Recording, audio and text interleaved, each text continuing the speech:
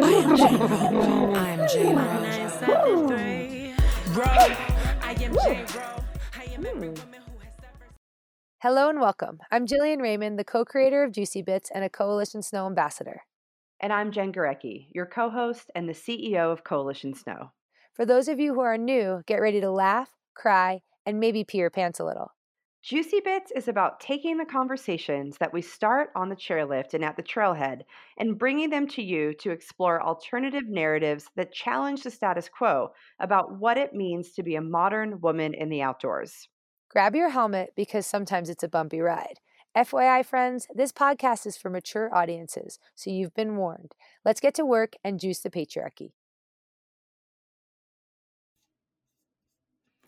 O summer, is it fair that during your reign we hibernate, shielding ourselves from the giant fireball in the sky, only getting hotter, your kryptonite-like power, thighs sticking together, then sticking to everything else, wondering if we've peed the bed or if it's just sweat. You make all things moist, forcing us to chill red wine, remove body hair, wear shorts. It must be summer seasonal disorder.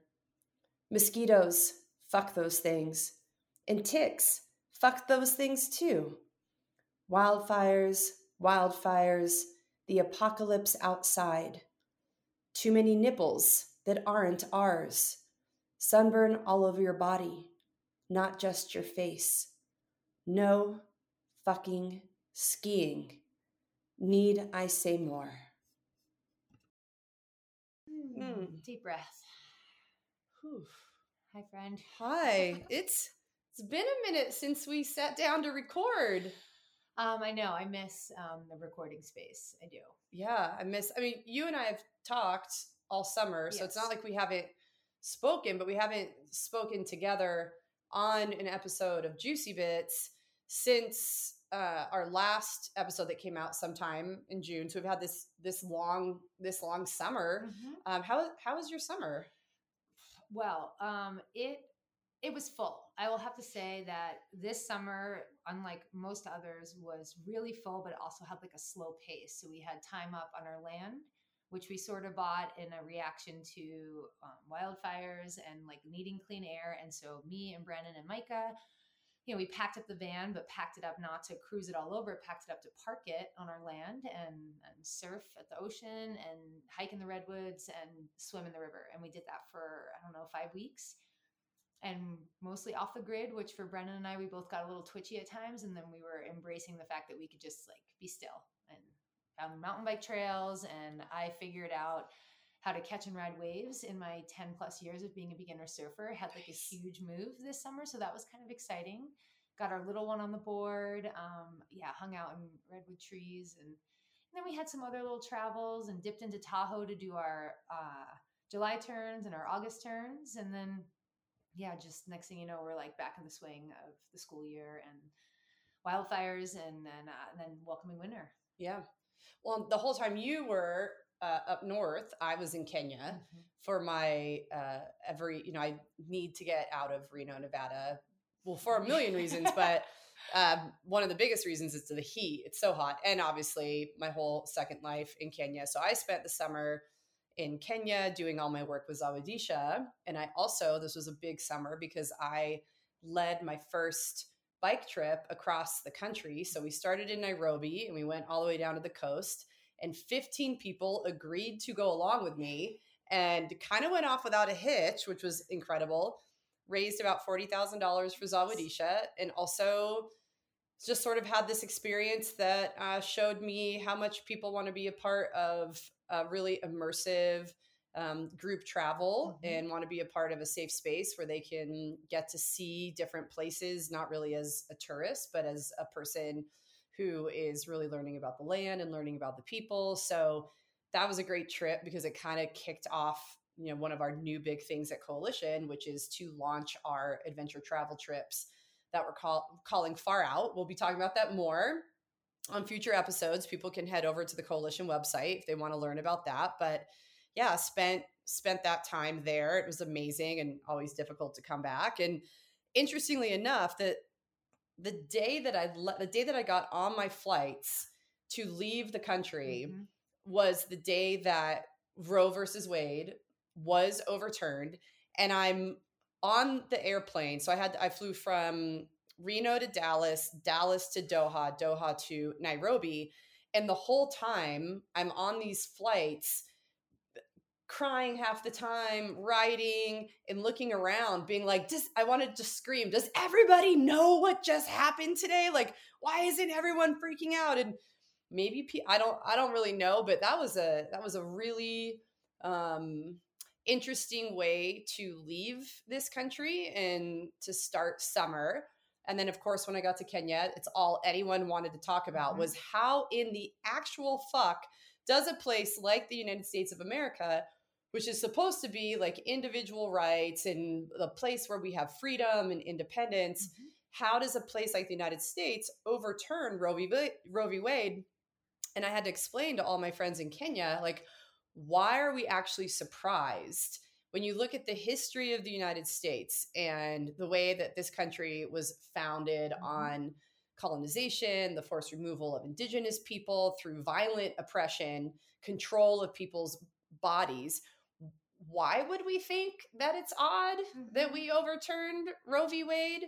So that was how I really sort of kicked off my summer. And here we are getting ready for fall to start moving into midterm elections. So that's kind of been like the biggest topic of conversation for me all summer, and something I've been thinking about, like, what are we going to do about this with the midterms? Because along with everything, it's just such a big deal. I remember thinking when you had a post up, and it might have been your boarding pass or something, and you were like, I'm fucking out of here. And I remember thinking, I hope that you come home. Like, because I was having the like, no one knows. Yeah, because I was like, if I were you and I could fucking get the fuck out of here, and because I think what you touched on is this question when you're out, you're in another country or the continent, and there's that question of like, how could the U.S. do this? And I think it's the constant reminder that bubble is bursting for us all the time, that we think we have such access, we think we have such freedom, we have such individual rights, and there's all these constraints and limitations on that because of people in power and because of people being able to constantly reinforce what our country was founded on, which was really a limiting of rights for so many humans and a limiting of access. So I'm really glad you're home and that you didn't totally choose to just check out on us. Still could happen. I know. Still could happen. Don't hold your breath. Well, because there is, like, we see a lot of solid change happening around the globe. And then we come back and we're like, why are we still in this reversal of work that's been done to help protect rights? And in this case, largely protect rights for access, for health, for women. And I think when we look at the Republican right now, and we look at what Lindsey Graham's proposed, and we look at the conversations around it, I think it's meant to distract people and move them away from the actual core of it, which you even said when I walked in the door and we started chatting, which really comes down to this idea of power and who's holding it, who's wielding it, and who's denied it. Yeah. Well, in the on the topic of abortion, like it's so much more than abortion. If this was just about abortion, I think that the issue would actually be so much more cut and dry than it is. And the conversations that I want to have are actually not so much about abortion and not so much access to healthcare, but really around this larger topic of reproductive justice. And how does reproductive justice tie in, or what are the intersectionalities of reproductive justice with climate justice, with racial justice, with gender? There's all of these issues that are connected. And again, none of us should be surprised that there is a strategic and very smart attempt to take away the rights of people above and beyond the ability for us to manage our own bodies. If you, and perhaps I'm like sort of going down this pathway of being a conspiracy theorist, which I don't think I am, but I don't know. There's probably someone out there who's like, that bitch doesn't know what's going on. But it's really interesting when you think about the way that this is being positioned. If there's a federal ban on abortion, and then if you go and you get an abortion, which is a now federal offense, that means you can no longer vote. If you are convicted of having an abortion, and that's illegal on the federal level, you lose the right to vote. And so many people who are incarcerated know this, and we know that we have this prison industrial system that was really created, to make money, but also to sort of create, who are the people who can fully participate in society and participate in a democracy. And it really works out well to limit that, to have fewer people being able to vote, fewer people being able to participate. And we can't really talk about abortion without talking about racial issues in the United States, without talking about poverty and socioeconomics. And this is really, I feel, and I'm, one of, probably like the least thoughtful, intelligent people about it, that this is more about power than it actually is about abortion. And I think that that's the reason why we really should be paying attention to this. And we really should all be coming up with a plan for what we're going to do in the midterm elections, because if we have a House and a Senate that go to Republicans, there's a very good chance that abortion will become federally banned. And what does that mean for a lot of us? And for that, I mean, air quote, progress that we've been making. So I was thinking about us recording, and I was thinking back to an episode that we did much earlier. We're in season 6, and I think this was in maybe season 2. And one of our supporters who was on our show, so if you haven't listened to this, go back and find it. But it was an episode where we spoke to someone who was pro-life. Yeah.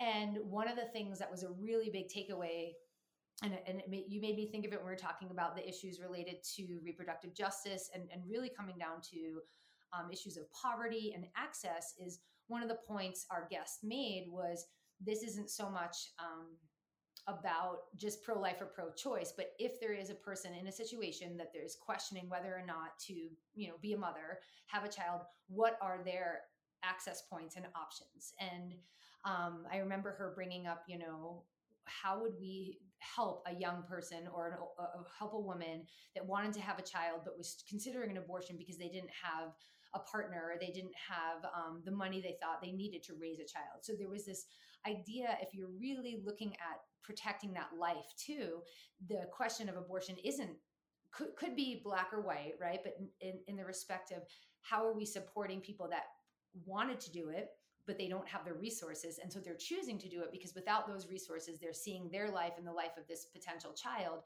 as not being one that they could be like their fullest selves. And it was just this different perspective on the idea of anti-abortion or pro-abortion, about the resources that are allotted for those people that choose to have abortions because they don't feel like they have that, because they maybe are in poverty, they don't have a partner.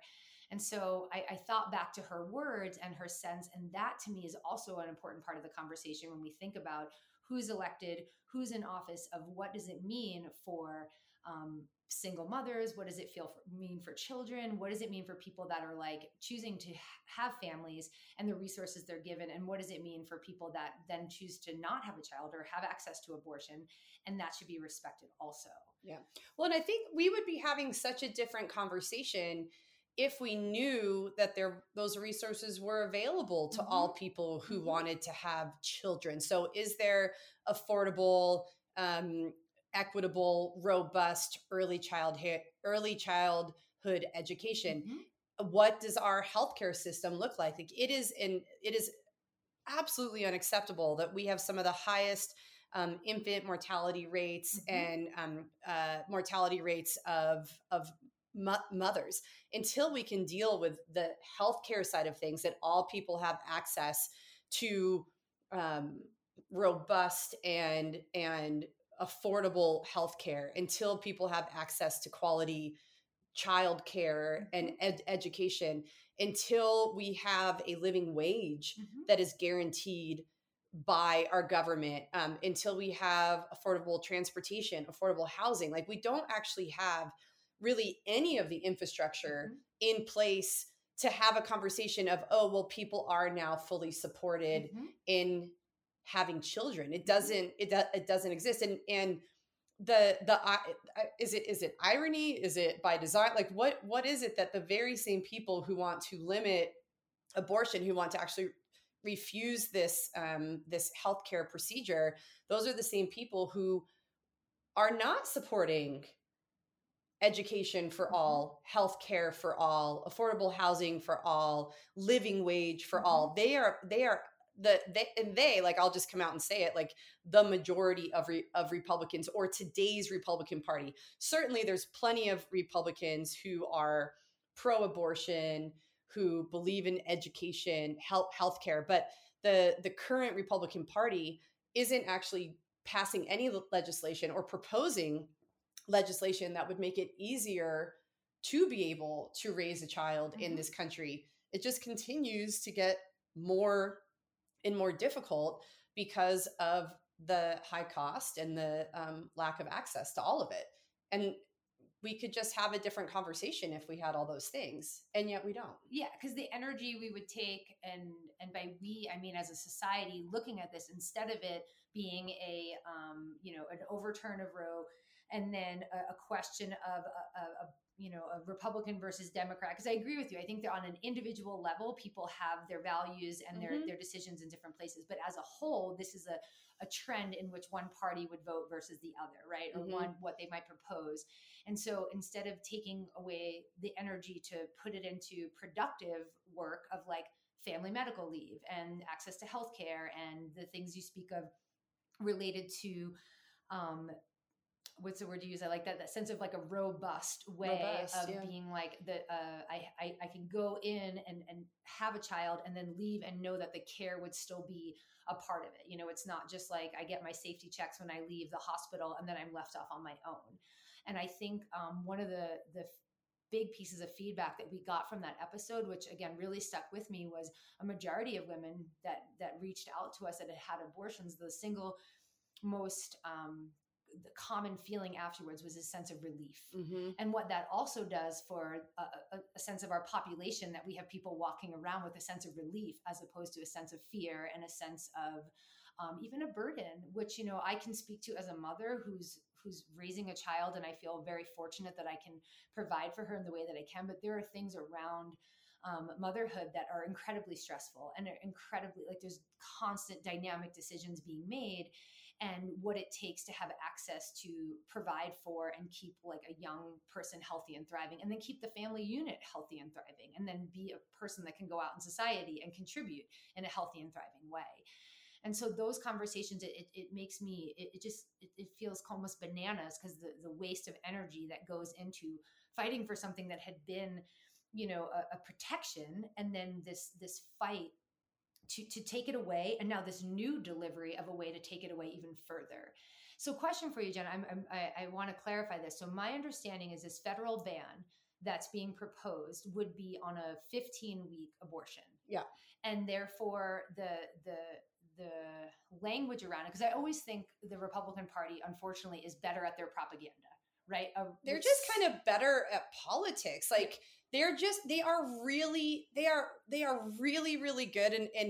And anybody who is on the more like progressive or identifies as a Democrat, or like if you identify as a progressive or a liberal, Republicans are not stupid. These aren't people who are dumb. They are incredibly intelligent. We do ourselves a disservice to think that this is an issue of intellect. They are winning at intellect. Yeah. They are so good at it. So yeah, they're very good at propaganda. They're very good at strategy. And a lot of times we think we're just smarter than them, and we don't work as hard. We don't have the political will that they have. And I'll let you get back to your question. I just want to say one more thing. You know, when I was having a late night the other night with Mr. Sexy Time, one of the things that he said that I thought was something to consider is he was like, well, because one of the things I've been speaking about is like, what would happen if we chose to be the party or chose to be the people in power? we continuously come from this deficit of, oh, those people, the other people who have the power, we don't have it. And I was like, what if we just changed our mindset and said, we will be the people who have the power? And he said, well, power corrupts. Are you worried that you would then be like them? Are you concerned that the reason why the Republican right has been so successful is because they don't have a problem with their own corruption? And I thought, and I was like, wow, we would only know if we got there. I'm certainly interested in finding out what that might look like. And in the like utopian feminist world that I want to create, the answer to that would be no, we would be better, but I don't actually know. So that is a concern of like, what are we willing to do to get the things that we want? And then are we, do we lose our integrity and our morals and our values in this fight? And I don't know. But anyways, I digress. Well, that is a huge question, because what it makes me think of is like the oppressed becoming the oppressor, right? So going back to Prairie's work, and you're like, okay, well now you have it. Yeah. It's the smallest thing of like, the bully on the schoolyard. It's like the bullies might bully because then they realize if they're being bullied and then they all of a sudden can be the bully, they take back some of that power. And it's that momentum that might help protect someone, right? And so this sense of what would it look like and feel like, and then power corrupts, I find it kind of fascinating to wrap my head around, because I think it goes back to that sense of like dismantling the system, right? Knocking it all down to change it. And there's only a very few examples I can think of with more of like this, like taking down that sense of hierarchy and having more of a circular leadership, right? Or having more of, just something by design where it's not in that. I think of that, the triangular shape of everyone's on top and feeding off those on the bottom. And I think your comment of just shifting the mindset around us having that power. I do think that sometimes there's that, what's the word I'm looking for? I don't want to say like a disassociation with power, but it's like that reclaiming of that word or changing the connotation. Because I think often we think of power as being corrupt and power as being power over others, as opposed to power within to powerful. Yes. And it's like shifting that way of, I love using powerful so much more than being empowered, right? Because that's to say that you don't have it, so I have to give it to you. And it's like remembering that we all have it. And then in our system now, it's like, oh, where our power is with our dollar, right? Our power is with our vote. And so then how do we use that to then put forward the values and the policies and the practices we want? Because I do think on some level, the policy in the current society we live in, it does matter. Because if you're in a state where the policy, so going back to the federal ban, my understanding, and obviously the federal always trumps, and I think back to this with like ganja and marijuana laws, right? When there's a federal ban on any cannabis grow, but each state would have its own laws, the federal government could always come in and, knock down your farm or take away whatever you had, because it always, I dislike saying trumps, but it would trump the state's rights. And so this idea of a federal ban and then leaving things up to the states, it still leaves like almost half of our states probably leaning towards full bans, which is where we're at currently today. And if we all remember, when Roe v. Wade was overturned back in June, the Supreme Court sort of explicitly stated, well, the reason for this would be that it would go back to states' rights. And the Republicans said, look, this is just going to be a states' rights issue. And we believe them. Not me. I've been fucking yelling about this and like, oh, okay, no one fucking believes you. But there was this sort of like, oh, okay, states' rights. And I think also like, look at, our dear friend, Amy Coney Barrett, fuck you, bitch. Her whole reason for why what she said, why she was in a position to overturn Roe versus Wade is she said that women, and again, we shouldn't just say women, like humans who give birth, but she used the word women, are in a very different position today in that adoption is available, and women have more access to money and jobs. And so the landscape, again, that infrastructure today is completely different than it was when Roe v. Wade was first enacted, except for that's like, this is where like theory doesn't match reality. Maybe for you, Amy, maybe you have a huge network of resourced individuals who can care for your children, who, you know, maybe you get to work a 9 to 5 that has weekends off and paid time off and sick leave. So if you're that person, then yes, it is easier. But to completely ignore that a huge, you know, a huge percentage of our population still doesn't have that. Her argument didn't even, it doesn't hold up to the reality that people in this country face. And yet, I think because we want to believe that women have come so far, and we want to be happy that a woman is on the Supreme Court, I actually don't give two shits. Like, she's not helping us. I don't care. Like, I would have rather had a cis straight white man who would fight for reproductive justice over a woman on the Supreme Court. Like, this is where numbers don't matter. This is about like the values of individuals. And yeah, her entire argument doesn't even hold up. I think it tries to put people like they wanted to after Obama was elected. Like, look, now we're in a post-racial society. Oh, look, now misogyny doesn't exist. Oh, now we're in a post-sexist society. It doesn't matter. It's like those institutions are completely built on the fact of like superior inferiority when we're looking, I think, at gender. Yeah. And when we're looking at the availability and the access for people in different socioeconomic situations. And I think your point is very strong. You know, I'm biased, but you know, just this idea of you know, where you stand in society. But I also think there's that sense of an internalized kind of sexism that women might, if they've been able to use their position to get to that place of power, I think they lose sight to be able to say that, oh, women have come so far. Fair. We could say maybe a little, there's situations that women may have things, have better access or more access, but you know what? A lot of women are now just doing it all. They're doing both. So now you can be a mother and have a family and work and get your degrees, but there's still a sense of so much of that falling on the female and on the mother. Well, and like, it's not helpful to have a white woman's perspective on this. Like her experience as a woman is not, you know, it kind of doesn't count.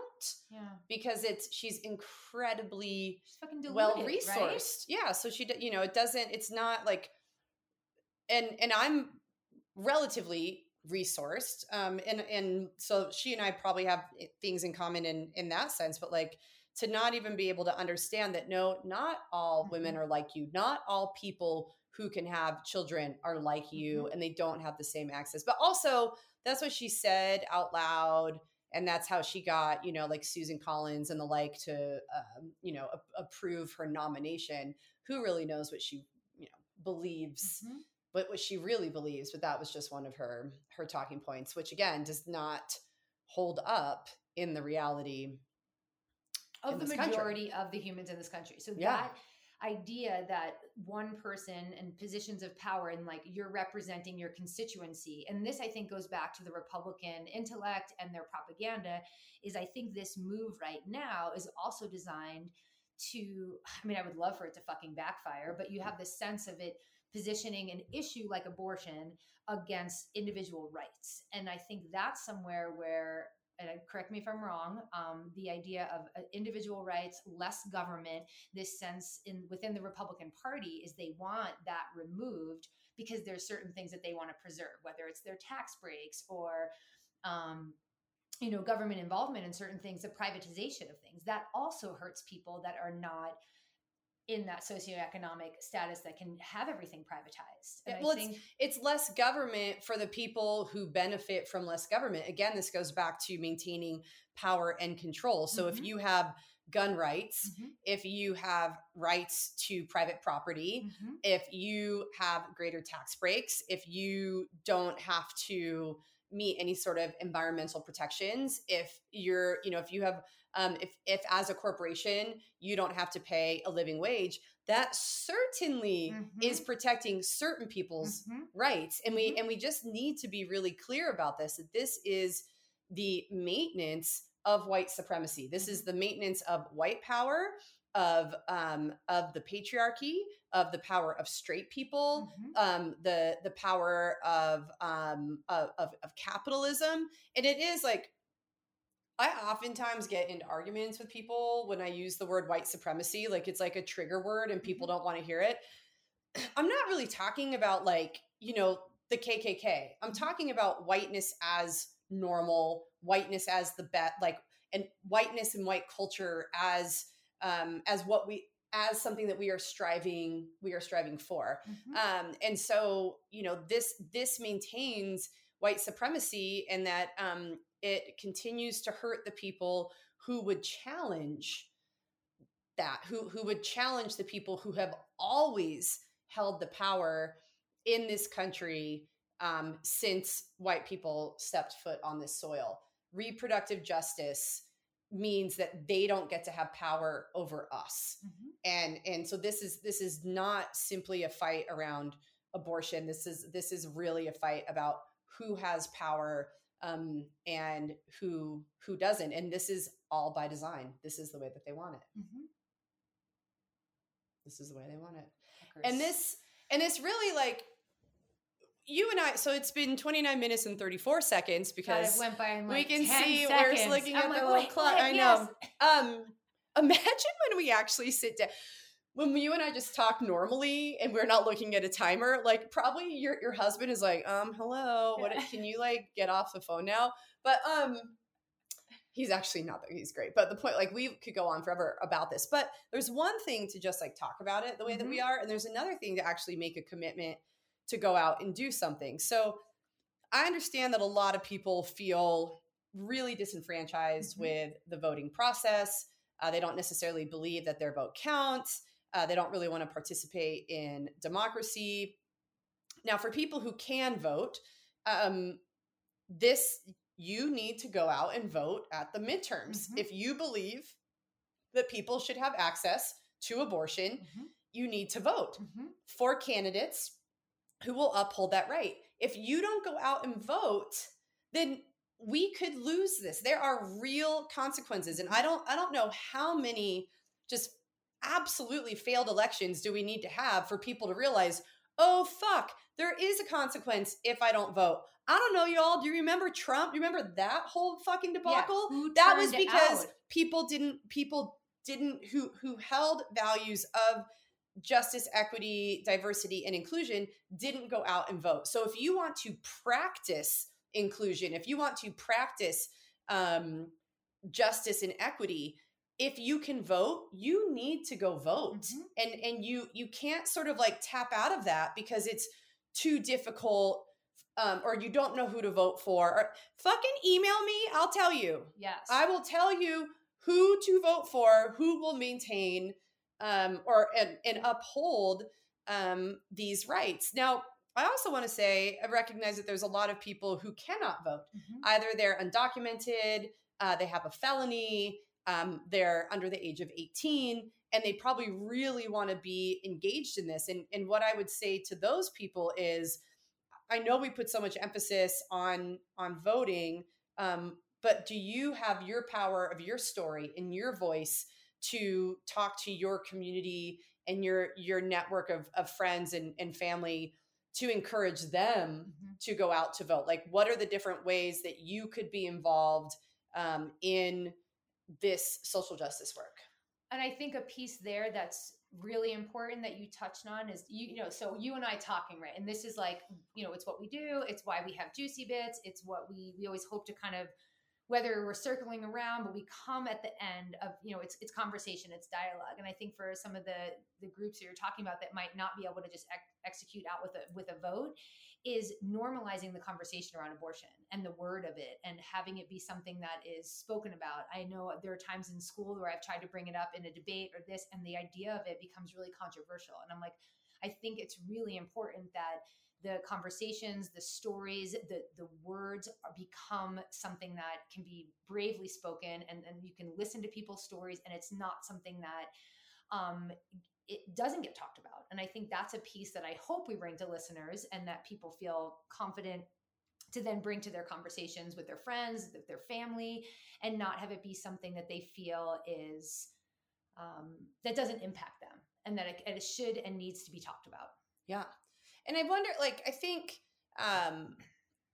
abortion is a medical procedure. Mhm. And it's this tricky thing where could we destigmatize abortion by referring to it as a medical procedure? I had a medical procedure. It was like that would be something that would be wonderful to get to. And then at the same time, I don't want to take away from people's pain. Like it is a medical procedure in your uterus. It's a big, it is a big deal. It is a big Absolutely. decision. It is something that will be difficult to go through, even if mentally you're completely worked through and you're like, this is what I'm going to do. I don't have a problem. That takes a toll on your body. Medical procedures take a toll. So it's this fine line of acknowledging that, yes, this is a medical procedure that should be normalized like other medical procedures have been. And yet, how do you also honor all the different emotions and physical trauma that you will go through that should also just be recognized and understood? It's, but I don't totally know the answer on that, but this, abortion is a medical procedure. It should be available to human beings, and we certainly shouldn't have our government restricting access to medical procedures. It just shouldn't happen. Mic drop. So I feel like maybe that's all that we need to say about this conversation today. Listeners, if you have strong feelings about this or no feelings, if any feelings, reach out to us. Send us an email. You can reach us through the contact form on the coalitionsnow.com website. You can send an email to hello@coalitionsnow.com. Let us know how you're feeling about this. Let us know if there's something specific you're going to do in your own community to mobilize people around this issue. And this is the first episode that we're dropping of this season. We will likely be talking about this at least all the way through the midterms, if not longer. We will occasionally talk about skiing when it's like, when we're shredding POW, we're going to talk about that. We'll probably talk about my love life per the usual, because it's just dumb and ridiculous and just amusing. Yeah, it's entertaining. It's entertaining. It's entertainment. So thanks, Jen. You're welcome. So we we'll do have that. some good interviews We have some lined up. great we have interviews. Some fabulous humans that are going to be on with us this season and talking about their projects and what they're doing to shred the patriarchy. And so there's lots of good stuff to come. If you're listening to this right now, I'm going to ask you, would you please leave us a review on iTunes? And if you want to leave a bad review, maybe I'll encourage you less. Like, I can't control you because I'm not going to have power over you. But so maybe if you want to leave a good review, you go do that. Yeah, and the bad reviews can come in by email, and then we could go from there. I love to. I mean, some of those. There's a few that I've read, and you're like, Jillian, this isn't the first one you've read like this. And I'm like, all right, I'm ready. It took me by surprise because it was like, bam, bam, bam, bam. Yeah, it's good. We're not everyone's cup of tea, but that's okay. But anywho, if you could leave us a review, share this podcast with anybody who you think would be interested in these conversations.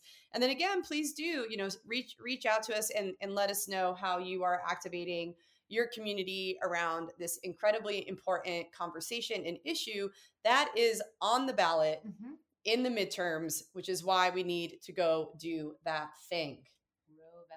Rovember. All right, everyone. It's been great chatting with all of you. Jillian. Always a pleasure. Always a pleasure. We'll see you next time.